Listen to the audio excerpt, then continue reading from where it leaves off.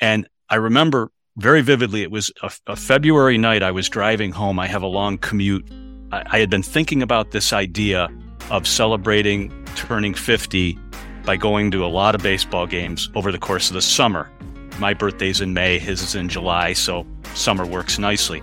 So I called him up and I said, I have an idea. You're going to think I'm nuts, but just hear me out. 50 games for turning 50, and here's how we do it. And maybe 10, 15 minutes continuing along my drive home, I can tell he's thinking about this, and he's like, yeah, that actually sounds good. Let's do it. What's up, Bucketheads? Thanks for tuning in, and welcome to episode number 122 of the Baseball Bucket List podcast. I'm your host, Anna DiTommaso, and each week on the show, I speak with a different baseball fan about their favorite memories, what's left on their baseball bucket list, and what the game of baseball means to them. This week, I had the pleasure of speaking with Greg Finch and Tom DiAgostino from Rochester, New York. Greg and Tom are Orioles fans who have been friends for over 45 years, and this year, to celebrate their 60th birthdays, they attended 60 ball games together. This is actually the third time the duo has completed a trip like this, starting with 50 games at 50, then 50 games at 55, and finally checking off the 60th game of this season at their beloved Orioles' first home postseason series in nearly a decade. Tom and Greg fill us in on how they plan their adventures and pick the ballparks they're going to visit. They also share some incredible stories about some great memories and exciting things they've gotten to experience along the way. Greg and Tom were a ton of fun, so let's get right to it. Now, without further ado, sit back, relax, and enjoy some baseball banter with Greg Finch and Tom DiAgostino. Greg and Tom, thank you so much for joining us today on the Baseball Bucket List podcast. How are things in Rochester? Things are good. Starting to get cold. What's that like? You gotta tell the Texan here, you know, what cold weather feels like every once in a while, but thrilled to have you guys here. You have a very unique story. I can't wait to dive into it. But the first question I always start with, and Greg, I'm going to start with you, and then Tom, you can answer behind him. How is it that you fell in love with the game of baseball? Well, I actually thought that one over. It's kind of part of how you stir up our minds to be ready for the podcast. I got into baseball very young. My mother signed me and my brother up for the Little League. So I was in T-ball, and I think my brother was whatever the next level was called, grasshoppers, I think it was back then. And I played, and I just took to it. I was just a little bigger than some of the other kids, and I just loved to mash the ball. And off of a tee, going into pitching, I played enough neighborhood ball constantly throughout the springs and summers.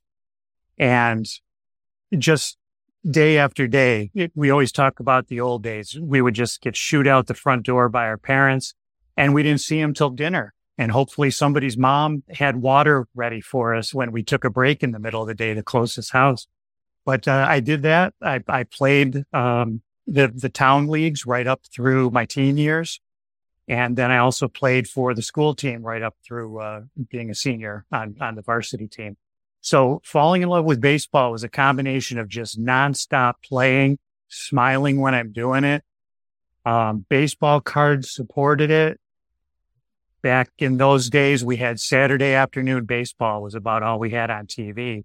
But read the sports section, look at the box scores, and it just kept going from there. And once it's in you, it's in you. And that's my background with falling in love with baseball. I love it. Tom, what about you? Well, it's interesting. My passion came about much later than Greg, for example. I played baseball as a kid, Little League and that sort of thing, but my main sports were basketball. And in the summertime, I played golf competitively right up until college. And, but I mean, I always liked baseball, but my passion for it really developed kind of because of what I do for a career. I'm a professor, and now I'm an administrator at a college. But I just really got interested in learning more about history and culture, and American history and culture, obviously. But my area of academic interest is Latin America and the Caribbean. And baseball is a fantastic way they're just so intertwined. And so with what we have been doing over the past 10 years, Greg and I, a lot of it has stemmed from, I like to travel. And I really like learning about the history and culture of our country, but also other countries where baseball's really popular. It's funny because as a kid, I always thought that baseball was like the one sport, and this will just show how ignorant I was.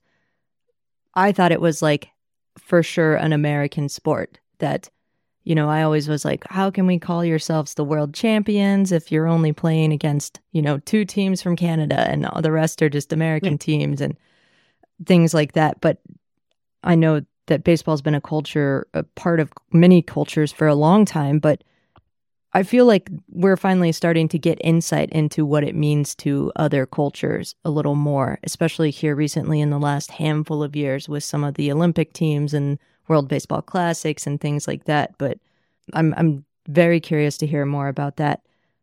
Somebody's got to tell me how you two know each other. Go ahead, Tom. Oh, we've actually been friends since junior high school. We grew up in the same town, but about 2 miles apart. So we went to different elementary schools. And then it was toward the end of junior high school because we were in different, they called them halls at our school. So we didn't really come into much contact. But toward the end of like 8th grade, we met each other. And then we've been friends since that time up through high school and into college. We studied abroad together in the same location. And we live about 20 minutes from one another. So it's been quite a while. Yeah, lifelong friendship. That's really cool. That kind of rolls into my next question, which is really why we're here today. You guys have done something now 3 times I think is so super cool and something I hope to be able to kind of mimic one day. You hear a lot of people who have the goal to see all 30 major league ballparks in a certain span of time. Maybe it's their entire lifetime, maybe it's a year, maybe it's 30 days. But you guys did something a little different, not focused on ballparks, but on games related to your birthdays, from what I understand. And you've done it at 50, 55, and now 60. And we got to hear a little bit more about the premise behind 60 at 60. Well, that's also one that I would hand off to Tom, but let me be the guy that introduces what he can come in and say. From my perspective, looking out at what Tom did is when we were approaching 50 years old, that's a monumental one. Mm-hmm. And, we had both kind of just been thinking, both independently and sometimes in conversation, well, geez, what's going to happen when we're 50? Is it, I don't want a surprise party. I hate surprise parties. I don't even want a party. Well, what can we do? And so, the weeks and the months will go by. And so, Tom does a little more deeper thinking because if he gets something in his head, he'll take it and he'll go with it and he'll do a little research before he even brings it up to me again. But I'm going to kind of stop right there and hand it off to him and just kind of let him go with how this all really started up approximately, I'll go with 11 years ago, okay. 10 and a half or so years ago. So back to you, Tom. So, we've done baseball trips together for quite a number of years. Even back when we were in college, we'd get a couple of friends and go to games on a weekend and whatnot. And we've always had a real good time. And a number of years ago, we took our kids to do that, a little trip out in the Midwest to kind of introduce them to baseball travel. And I remember very vividly, it was a February night. I was driving home. I have a long commute from where I work to home. And I remember exactly where I was. And I had been thinking about this idea of celebrating turning 50 by going to a lot of baseball games over the course of the summer. My birthday's in May, his is in July, so summer works nicely. So I called him up and I said, I have an idea. You're going to think I'm nuts, but just hear me out. And believe me, he knows I think things to death. And I had this all worked out. And I said, 50 games for turning 50. And here's how we do it. And maybe 10, 15 minutes continuing along my drive home, I can tell he's thinking about this. And he's like, yeah, that actually sounds good. Let's do it. And so we spent a good chunk of the wintertime kind of plotting it out. There's a lot of logistics, obviously, that go into it, picking out what teams you want to see. And we were both working at the time, so you have to do it around work schedules. And So we did it at 50, and it was a lot of work, and we didn't finish until right at the very end of the season. And then we kind of thought, that was pretty fun. 55 comes along and we're like, all right, are we going to do 50 or do 55 at that one? And we tried to cut ourselves a break because we were still both working. And so we did 50 at 55. We called it 50 at 50 part 2. A lot of different teams wanted to go to different places and see new places. And we took a little bit of a different tack when we did that one in terms of some of the things we did outside of going to the games. We integrated going and visiting some baseball related sites that were really interesting, some historical sites that were really interesting. And then 60 just kind of came about. Like we've done this every 5 years. We can't stop now. And it's a lot of fun. As Greg said, I like to do the planning. I like to kind of delve into this and do research. And that's what I've done for my career. And more or less, I bring some options to them and say, here's some ideas. What do you think? And there we have it. And we just literally finished the 60th game yesterday. Oh, what a great story. I love this so much for so many different reasons, but I want to get some things clarified here. So you're talking about 60 games over the course of an entire season. This is not, 60 days straight or 20 days broken up by a week and then another 30 days or whatever, right? It's just 60 days in the span of an entire season. Yeah, we started in April. Okay. And Greg's retired now, so he has a lot more flexibility, but I'm still working. And so we basically will take 4 or 5 lengthier trips of 6, 8, 10 days. And there'll be a lot of days, I shouldn't say a lot, but some days where we'll get 2 games in a day. Not double headers in the same location, but we'll catch an afternoon game in one place and then drive someplace and catch an evening game. So between April and October 8th, yesterday, we got in 60 different games. And the only place we repeated games was Baltimore because we're Orioles fans. And we did Baltimore in August for a regular season game. And once we knew they were in the playoffs, game 60 had to be a playoff game. Yeah. Why wouldn't it be? I mean, the first one the first, I guess, series at Camden Yards, at least since 2016. So I'm glad y'all were there. That's pretty special. How do you guys pick where you go? I mean, are you staying kind of close to home? Are you scattered across the country? Are you picking ballparks? Are you picking team matchups? Like, how are you kind of deciding which games you're going to see? I can field that one. That's a slow grounder. Thank you.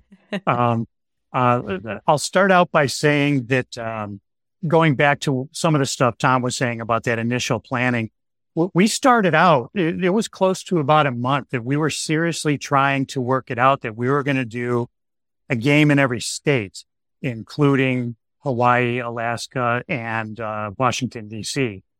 And then we would supplement to get up to 60 by doing some others, repeat the state, but not repeat the location. We decided to not do that. The logistics of it just weren't quite going to fit. So we changed our tune. And one of the things that we do, and again, Tom will put his nose much deeper into the manual of all the different leagues that exist and all the different places where they might even have a baseball on a diamond that we can go count as a game. And we looked at some of the places that we had been to in the past, but some of the teams we didn't catch. We certainly were on the lookout. We both had a few major league teams that we had to check off our list, which, side note, we're both down to one, and it's the same one. It's the Miami Marlins. We just look at different places, and we have a good idea that we want to go to that area, and we just look at all the schedules we can get a hold of. And, a good example is our first one. It's the only one that we flew. And we flew down to your area, flew into DFW down in Texas.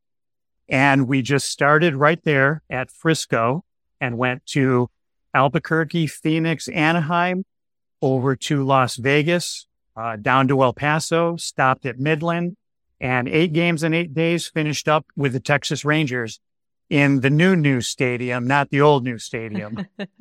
Right there. So we just look for those areas. We look for the times. And one of the things Tom just mentioned also was if we can get 2 games in a day, that gets us so much traction and, saves us time somewhere else. And going back to one of the previous trips, we actually had a threefer where we had 3 games in a day. It just, somebody had a morning game. There was an afternoon matinee that wasn't too far away, and then caught an evening game. Wow. That's how we do it. That's awesome. The trip you just talked about, 8 games in 8 days, kind of in this neck of the woods sounds phenomenal just because, well, when you're driving west through Texas, there's not a whole lot to see. But once you get out of Texas, it's a beautiful part of the country and just a really special place to visit. So it's really neat, I think, that you guys are kind of tying in not only Major League Baseball, but all levels, right? Sounds like independent league, minor league baseball, collegiate maybe during the summertime. But I imagine that you guys you're probably getting a good sense of the culture and community of these places as you kind of pass through them. And I don't want to tee things up too much, but I guess my next question for you would be, what was it specifically about 50 at 50 that made you decide this was something you wanted to do again? Was it really the baseball? Was it the relationships? Was it the time you guys got together? Like, was it some of all of it? So people ask us this all the time, and they're like, you guys really travel together that much? Are you ready to kill yourselves or kill one another by the end of your travels? And, we've gotten along together for a long time, and the travel it's fun. Even driving that drive from Dallas West, it is kind of boring, but we have a lot of fun with that. And we do a lot of our planning in the car because sometimes weather interrupts things. Sometimes traffic interrupts things. So we keep ourselves really busy. Obviously, we listen to some podcasts, of course. But the thing that we most enjoyed about the first time we did this was meeting new and different people. I mean, we've seen hundreds of baseball games over the years, and they're fun. We like to watch baseball, obviously, or we wouldn't do this. But the opportunity to travel and see places we would never otherwise see. And that's why going to minor league and independent games is so great, because why else would you go to some of the places we've been to? But the stories that we have from the people that we've interacted with, we really make a point when we go to each game, as you probably saw doing some of your research, to find different people to talk to. And we've met such interesting people and really kind people who have an interest in what we're doing. And, this is a great way for us to learn about, what's Frisco, Texas like? What's Albuquerque, New Mexico like? And so that was probably the thing that most motivated us to try and do it a second and now a third time. It's just great to meet people who have an interest in baseball and in talking about baseball and other stuff. Anything to add, Greg? Yeah, we actually got better, just like anything you do in life. That the first trip, the 50 at 50, consider us to be teenagers in high school, and you're at the school dance, and there's a prospective dance partner just across the way, but you're not really sure what to go up and say. Well, it all starts out that way, and you're a little hesitant, and then you start to learn, especially in the minors, how friendly they are, and it's family oriented, and they want you to have a good time, and it's about the entertainment value as much or more than the baseball. So we started to learn the tricks of the trade. That there's the catchphrase: if you don't ask, you don't get. And if you walk up to fan services and say, "Hey, is your GM walking around? We think we'd be able to talk to him." Sometimes the GM was standing right there and would spend anywhere from 10 minutes to an hour with us or give us a tour. Other times they would describe what the GM looked like, and we would go look for him or her. And invariably, we learned how to do this. So I'll call it year one, the first year we did it. We were kind of learning the ropes, and by the end of the year, we had learned a lot for the second time. And we really knew what to do, but we're still refining. And this year, we really had it down pretty good. It was almost robotic, the way we would show up and have our tickets ready, be at the gate. And when we went in, things began to happen. Literally, we have stories about within minutes that good things were falling into place. from meeting somebody to one particular location. We were signed up to throw out the first pitch in less than 5 minutes of the gates opening. So those are the wonderful things we've learned. And each one is an experience that just builds for the next time. And we've gotten better at just being ourselves and talk to people. They want to be talked to, the workers, from GMs down to ticket takers, the whole gamut. That's so well said. I think that so much of, especially the minor league and independent and collegiate communities, that environment, you go for the ball game your first time there, and then you kind of begin to understand just how magical that place is. And so you go back, and it's not necessarily because you want to see baseball. That's always a plus. But you begin to understand just how everybody who walks through that gate feels welcomed, and everybody wants to have a conversation. Everybody seems to be getting along well. And doesn't matter if these are next door neighbors in the town that the team plays in, or if you're in town from Rochester, New York, out in, I don't know, Amarillo or Midland or something like that. It's a very special kind of, I'm not really sure what to call it, but just a almost like a magnetic pull that I think baseball fans tend to have towards each other. Do either of you have a ballpark that you were kind of maybe surprised by, good or bad, hopefully good, a place where you weren't necessarily expecting much, but either the facilities, the community, the folks at the game just kind of blew your socks off?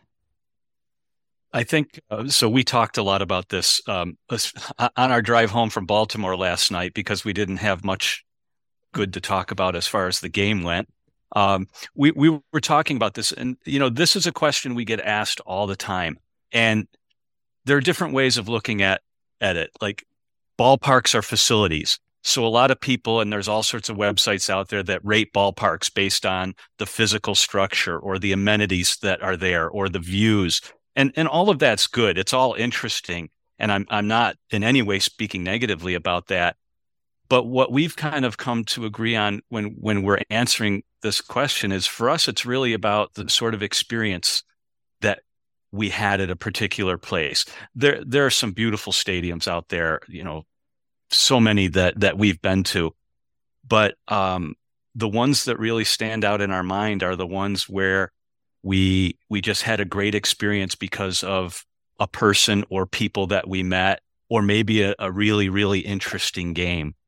And I guess if I was to pick one out for this current trip that we did, the 60 at 60, and I'm going to feel badly about leaving a whole bunch of other interesting ones out, but we went to see the Wichita Wind Surge when we were out in the Midwest, and I had read some nice reviews of the stadium, and it's a newer stadium. But we didn't have any connections there. A lot of the places we go, when you were asking earlier about how we pick out places, in some cases it's because of connections that we might have. When we did our 50 at 50 Part 2, for example, we had connections at all of the Minnesota Twins affiliates, because Rochester at that time was in the Twins organization. So we had great connections, and we did every one of the Twins affiliates. In Wichita, we didn't have anything, so we were just kind of going in cold. And as Greg said, we sort of have this routine down where we'll just go up and ask at guest services, is anybody around? And within 2 innings, we were sitting in the broadcast booth being interviewed by their play-by-play announcer, a really nice fellow named Tim Grubbs. And later in the game, the GM, Bob Moulette, took us around and gave us a tour of the stadium. And we spent probably a good 45 minutes to an hour with the two of them. And it went from a night we were looking forward to one that really just was a lot of fun. What about you, Greg? Same answer or something different? Well, I can certainly agree with Tom. We have a tendency, if we had to list 10 places, if you asked us to do that, we would have 8 of them in common. Pretty certainly that would be the case. We had done a trip out to the Midwest in the latter half of the summer, and it was a pretty long trip. We drove from Rochester, New York to Denver, Colorado for the Rockies. And we stopped. We went to Fargo. We went to Kansas and, Wichita and whatnot. And we're on our way home and we're looking at this place in Milwaukee, not the Milwaukee Brewers, the Milwaukee Milkmen. Yeah, the American Association. And there's a chance to get a game. So certainly, it gets us something to count. And it wasn't a place we had ever been to exactly before. We've been to the Brewers, but it's a good example of what you were saying. The lowest of expectations, because we didn't really know anything about it. We pull into the parking lot really early. We have a tendency to do that so we're not late. And we're looking at the place, and it wasn't that anything looked bad at all, but it kind of had a general university feel to it. And a very small little box office that wasn't open and a couple of people walking around. We walk into the place. It was a fairly nondescript stadium. They had fake turf. We're fans of the grass kind of thing, but you take what you can get. And we're looking around. We're looking for somebody that we can talk to. Who's going to be our interview tonight? And it really wasn't panning out too easily.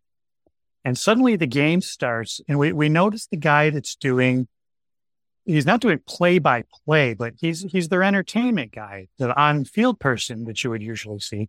But he's everywhere he goes. He's got this microphone in his hand, and he's introducing batters. But he's the milkman. White hat, white shirt, white shorts, and he would moo. Their mascot was a cow. And this guy had so much energy. And as excited as I am about telling this, watching how excited Tom got, he was glued to what this guy, his name was Van. We ended up looking him up and we tried to get an interview with him, but he was so busy. He gave us his phone number. We could text him. But he would when he was talking to us for 30 seconds, he was paying attention to us and somehow he knew what was going on the field. The other team did something good. And he clicked on his microphone just for a moment, interrupted. He goes, moo, and shuts it back off and goes back to talking with us. And this was nonstop to the point that he's throwing T-shirts up. And one time he ran across the field as fast as he could to the outfield and through to some seats that were set up out there. We had such a surprise of that. It really wasn't the organization per se. It was this one gentleman that we just absolutely were impressed with everything that he could accomplish. And the place was packed, and he had to be a big reason why. And we walked away from there with smiles. And to this day, we still moo at each other. I'll just send him a text, moo, and then he'll send me one in lowercase, moo. And we know what that means. I love that. So shout out to the on-field hosts of the world, too, in minor league baseball and independent leagues, because they are the ones who bring the energy. You're exactly right. They can totally change the entire feel of a game on a dime. And this last summer, I had an opportunity to go up to the Pacific Northwest and hit some ballparks up there. And I finally got to meet Eric the Peanut Guy in Tri-City, Washington.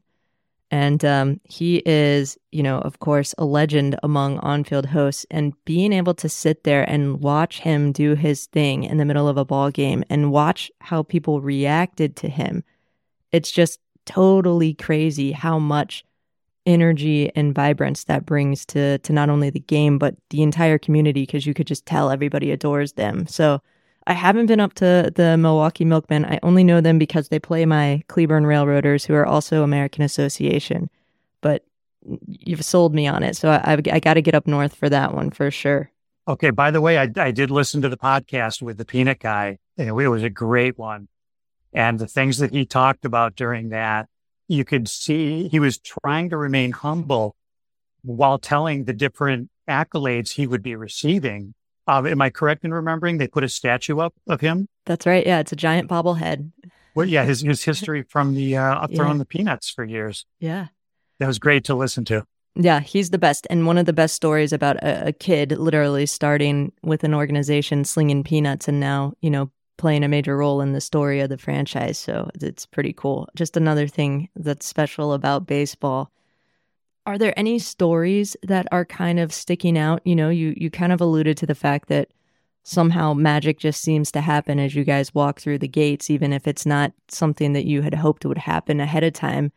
That was a pretty good story about it from Greg, but Any, anything that kind of illustrates some of the cool stuff that you got to participate in or do that you weren't necessarily expecting to? I can think of one that happened this year, and I'm sure Greg's got some other ones as well. But I guess this would be in the category of something that was completely unexpected, but was really indicative of the sort of kindness that we've come across in all of our travels. In our second trip of the year, after we traveled down to the Southwest in April, in May, we did a trip down to the Southeast. We had been to see the Braves previously, but because of minor league schedules now on Mondays early in the year, you really only have major league options. So it happened that this Monday in late May, the Braves were home, and it actually was my birthday. It was the day I turned 60. And the thing about going to the major league parks is it's more difficult. You're not going to meet the general manager of the Atlanta Braves, right? Right. And so unless you have a connection, and we've been lucky to have some connections at a couple major league places, but we didn't in Atlanta. And we kind of went into the stadium, and it's a great stadium. And we were thinking, well, who are we going to get? And ushers they're always great to talk to because they love baseball. They like people. That's why they do what they do. And we just happened randomly to pick this one section to walk to. And there was a gentleman standing there about our age, and we just got chatting. He asked us where we were from. We told him Rochester, and he had a connection to, we have a famous music school here in Rochester. He was a high school music teacher. And making a long, long story short, he's the lead usher of the stadium, of the entire place. And we told him what we'd like to do. We have our little interview that we do with people that you probably read about. So we talked to him about that. And then one of the things we like to do after we ask our 3 questions of someone is just get a picture with them. And so he said, well, you probably want to get a picture closer to the field, right? Let's go down. So we start walking down toward the field, and Greg, I think, was in front of me, and we're getting closer to the field, and he's looking back at me like, what's going on here? And this gentleman, Robert Bryant Jr. was his name. He had a lot of pull at that park, and he goes down, opens a gate, and takes us right out on the field, right in front of the dugout, and got a picture with us. And we stood there talking. Some players were around. He found we were sitting up in the upper deck, and by the 4th or 5th inning, we were down sitting in a suite courtesy of Robert. He gave us some gifts because it was my birthday. And it's just, he was such a nice man and was so interested in what we were doing, and we just hit it off. And I tell that story because we went into that park without an expectation in the world. And that was easily one of the best days we've ever had doing this, because we met just a kind soul who was great to meet. What an incredible story. That's literally incredible. I mean, to get down on the field like that, to just happen to bump into the lead usher, really nice of him to make your day for your birthday, really. It was a great birthday present. Absolutely. Yeah, that's awesome. Greg, I'll let you go first. What comes to mind when I ask you what your favorite baseball memory is? Wow. 50 games, 60 games. That's a lot to remember. So I guess in itself, that's a great memory that we've done those 3 trips, friends for 45 years. I have a number of baseball memories. And I actually made sure to write some down. Give me just a second here. Just because I wanted to make sure. Now I'm going to take a little bit of privilege, and I'm going to quickly go through a small number of my favorite memories. I whittled it down to what I'm pretty sure are my 6 best. But there's one that I can actually tell a brief story about. So I'll do it really quick. Number 6, Elizabethton, Tennessee. Glorified high school field, low expectations, but some decent baseball. It was a low Twins team. The game was over with. It had rained.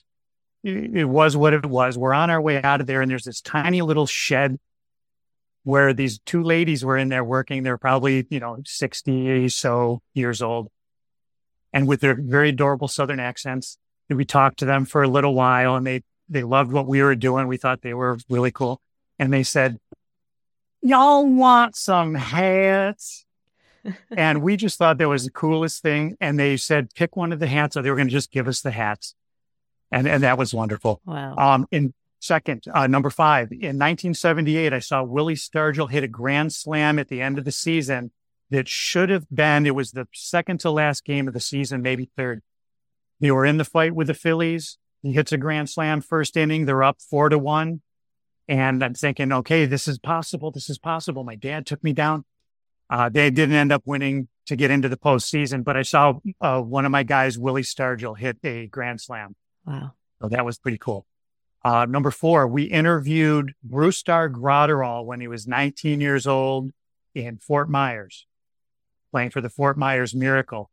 They told us he was not a good interview. We both speak Spanish. We said, we'll talk to him in Spanish. When he came out after the game, he pitched a great game. We were so impressed with what he did. As soon as we said, we're going to have this in Spanish, his shoulders dropped and he was just so comfortable and he had a great time. We took some pictures with him. And we were able to take that back to Rochester, where the local radio station that covers the Wings could use that. Cool.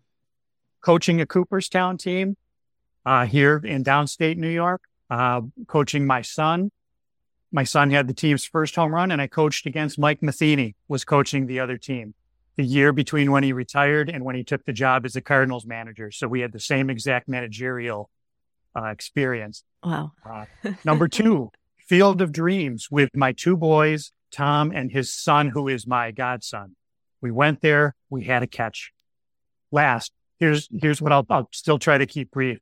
In Charlotte, so Port Charlotte, Florida, we're at a game. We're looking at the sky. It's ominous. It's getting dark. It's approaching the 7th inning. Legal game is in. It's getting closer. It's getting closer. It starts to rain. The tarp comes up. We look at each other. We don't think they're going to play. About 10 minutes later, they cancel the game. They come over the speakers and they say, "All right, everybody, you can head out. The game's going to be canceled. It's official." So like everyone else, we filter out. We try to stay out of the rain. We're underneath. And everyone's looking out at the parking lot, but nobody's going. Everyone's waiting for the rain to let up a little. The speaker comes on again. "We just looked at the radar. It's not getting any better than this. So if you're waiting, you may as well just go." Well, we had parked our rental car, kind of a generic black Toyota Camry looking thing. And this parking lot, there was some team parking, and then there was the fan parking. And it was kind of like almost a setup of a drive-in theater, an old one, where there was some grass and then there was some semi-concrete stone. So everybody's running out, and you know what they're all doing to find their car in the darkness and the rain? They're all hitting their key. So we're running out. Tom's hitting the key. We're laughing. It's just so stupid what we're doing. We're drenched already. We finally get out there. It takes a good 45 seconds for us. And we look and he's hitting it. And there's this car that's beeping, right to his thing. So we get in the car easy and quick. And we're looking around. Some people can't find their car. This lady comes up to our window and I open the door up. She goes, "Is this your car?" I go, "Yeah, it's our car." And she goes, "Okay." And she runs off. Tom's trying to start the car and he can't. I'm looking for the GPS in the glove box and it's not there. We're thinking somebody broke in and took all our stuff. And it dawned on us. They were blipping their car open. We got in their car. So we laughed for a minute, but then we had to get out in the rain. We were laughing so hard all the way trying to find our real car. Same exact Toyota Camry, black. We got in there. We must have laughed for 3 minutes before we could move. And then we finally took off, and the stitch under the ribs, that I think is what I'm going to go with for my number 1 baseball memory, albeit tangential to baseball. The biggest smile, the biggest amount of fun that we had. There's nothing funnier than that story. I'm done. I hope that didn't take too long. No, that was great. Oh, I would like to have a chance to speak with that lady though, to talk about the 2 strange guys who stole her car momentarily. I'm guessing she was laughing a little less than we were. Yeah, maybe so. I thought, It would have really would have sent it over the edge if when you had gotten in the real car, she was sitting there trying to get it to start with her own keys. But Yes. Tom, what's your favorite baseball memory? Well, I'm an Oriole fan. I grew up in Rochester, and we were the Orioles AAA farm team for many years when I was growing up. Greg and I both went to games at what was old Silver Stadium when we were kids and later became Frontier Field. But those are I've always been an Orioles fan. And in 2013, when we did this the first time, my son was a baseball player in school, and he had a hitting coach here who happened to be a baseball scout who knew the Orioles third base coach at the time, Bobby Dickerson. And so I asked this friend, he had become a friend at this time, Dave, could you call in a favor for me? We're doing this thing. We at that time we had 48 games done. So Baltimore was going to be game 49 and 50. Is there any way you could do something for us, facilitate a connection? And so he did some work and came back to me and said, the Orioles were unfortunately not in the playoffs that year, so the last two games of the season weren't very meaningful. He said, I've got you on-field passes for batting practice, and Bobby will meet you on the field. Wow. And so it was my first time on a major league field, Camden Yards. We were standing there looking out at the warehouse, and they were playing the Red Sox. So we got to meet Bobby. He chatted with us for a little while. He was a really nice guy. Adam Jones was standing there after he hit and was signing autographs. Jim Palmer walked by several times in front of us. And then that was the year, of course, the Red Sox won the World Series, and we were on the field watching their batting practice, one of the last 2 or 3 games of the season. And Greg and I always talk about this. I mean, just seeing those guys hit the ball is impressive enough, but I've never heard a sound like when David Ortiz hits the ball. It was like a shotgun went off, and watching him launch balls, all over the place at Camden Yards, it was just such a great experience. And even though the Orioles were not real good that year, it was still a lot of fun. There's something about being on a field. It doesn't matter. I've gotten to go on a handful of them as part of like ballpark tours and things like that. Every time you step on a field, you feel like you're about 4 years old. It's just the greatest thing in the world. And you're like, these are my heroes right here in front of me. And it's incredible. So what a cool story. And then to have seen the Red Sox in their last series before they went on, I guess that wouldn't have been the curse breaking run, but the one shortly thereafter was pretty cool. Pretty cool to see, I imagine. What's left to check off on the baseball bucket list? What's that number one thing you got to do, place you got to see, person you want to meet? You want this first, Greg? Yeah, sure. I'll go for it. There's a simple one, catching a World Series game. And I certainly would love if either of my sons get moving with their wife or girlfriend. One has a wife, one has a girlfriend. For a third generation, I'd love to have 3 generations go to a game. But when I thought about this today, I actually found a good angle of explaining there's so many people from the sport and even outside of the sport.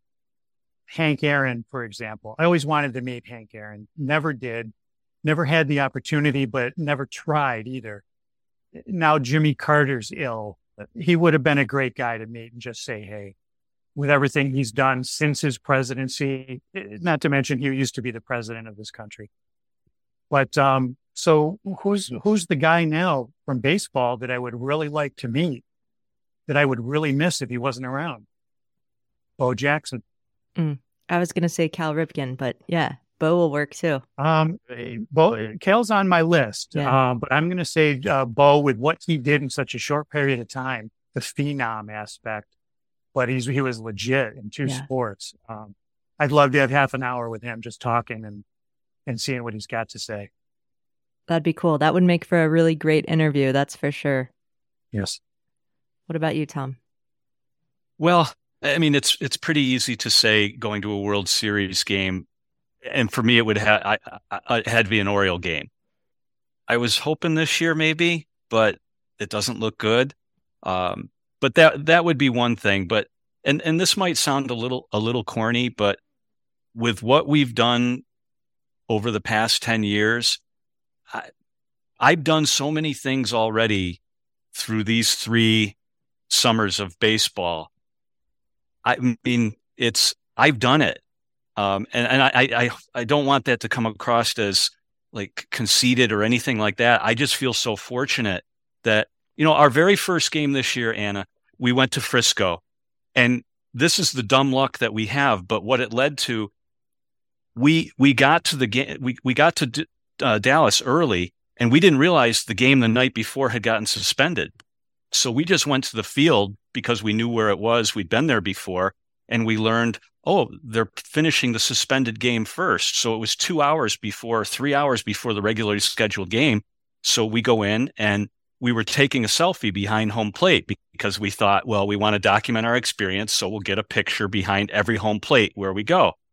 And a guy sees us and he said, would you like me to take your picture? And we thought, oh, that'd be great. Thank you. And I could see that he had a name tag on, and it was the general manager of the Frisco Rough Riders. His name's Scott. Wow. And we said, hey, this is actually the first game of this kind of cool thing that we're doing this summer. And within 5 minutes, he had taken our picture, taken us down on the field. We spent 45 minutes talking with him on the field, and standing over in front of the Frisco dugout was their top prospect, who I knew at the time was Evan Carter. And he's like, would you like to go over and meet Evan? And so within the first hour of us doing this summer, we got to meet one of the top prospects in baseball, who's gone on to do some pretty impressive things here in the postseason, unfortunately, against your team and my team. But that's sort of the experience that we've had. And the number of great experiences like that I've already enjoyed. I feel like I've checked off so many different things that I just hope I get to do it more. I love that. And so much of what you guys have shared today has been, one of the reasons I like to do this show is because I think it can become inspirational for people who they have grand ideas of things that they would like to do, whether it's, go see all 30 ballparks or see games at different levels or whatever it is. And I think, like myself, a lot of people can kind of talk themselves out of things. And to talk to people who have done something super cool, not once or twice, but 3 times now, and to just hear how things kind of fall into place, and maybe you don't have super high expectations, but things just kind of work themselves out. It's almost the if you build it, they will come mentality. And I think, for listeners who are kind of sitting back wondering, is this the year I should try to do something or should I wait? You're never going to know. If you don't ask, you won't get it.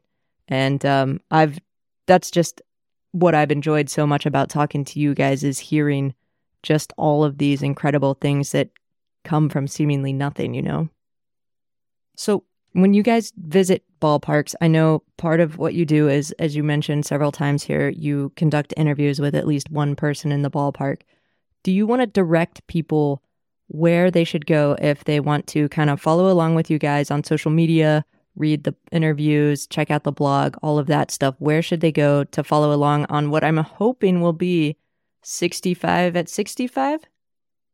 Well, if we age too much, we'll make it 65 innings. Yeah. Not 65 games. But they'll be talking a couple of years about that happening. But for right now, our main source, especially for this year, it's a Facebook page, all one word, the number 60 at 60 baseball, 60 at 60 baseball. And the at is AT, 60 at 60 baseball. And it's also on Instagram with the same name. Awesome. Greg and Tom, I've so enjoyed this. I really just had an absolute blast talking to both of y'all. And I gotta say, as a Rays fan, the O's have me worried, not only for their hot year that they just completed, but watching Norfolk down there kind of take it to my Durham Bulls. I'm I'm a little nervous. I'm a little scared that maybe I need to worry a little less about the Yankees and the Red Sox and worry about those O's. So I don't think a World Series game is too far out of reach. We're hoping. We saw a lot of the Orioles affiliates this summer. We saw Jackson Holliday 3 different times, Wow. and I like our future. But Tampa, you guys do such a good job developing young players, and I know Junior Caminero is he's a stud. He's a really good ball player. So I'm looking forward to the rivalry between us, and maybe Anna at some point, if it's Rays and the Orioles in the American League Championship Series, we'll find ourselves at a game together. That would be cool. That would be really neat. I cannot thank you enough for making time to join me today, and just so appreciate it, and look forward to seeing what's next with you too. Definitely. Great. Thanks so much for having us. It was fun. And that will wrap up this episode of the Baseball Bucket List podcast. Special thanks to Greg Finch and Tom DiAgostino for joining us today and sharing those stories and memories. Be sure to check the show notes where I've added the links to all of their social media channels they mentioned, as well as the blog post that they wrote. If this sounds like something you'd like to do, if you think you might like to be a guest on the show, head to baseballbucketlist.com/podcast and fill out an application. I'd absolutely love to hear from you. While you're there, make sure to spend some time on the site, sign up for a free membership, build your own baseball bucket list, track your ballpark visits, and use the resources to plan your own incredible trip. That's it for this week. Thanks so much for listening. We'll see you next episode.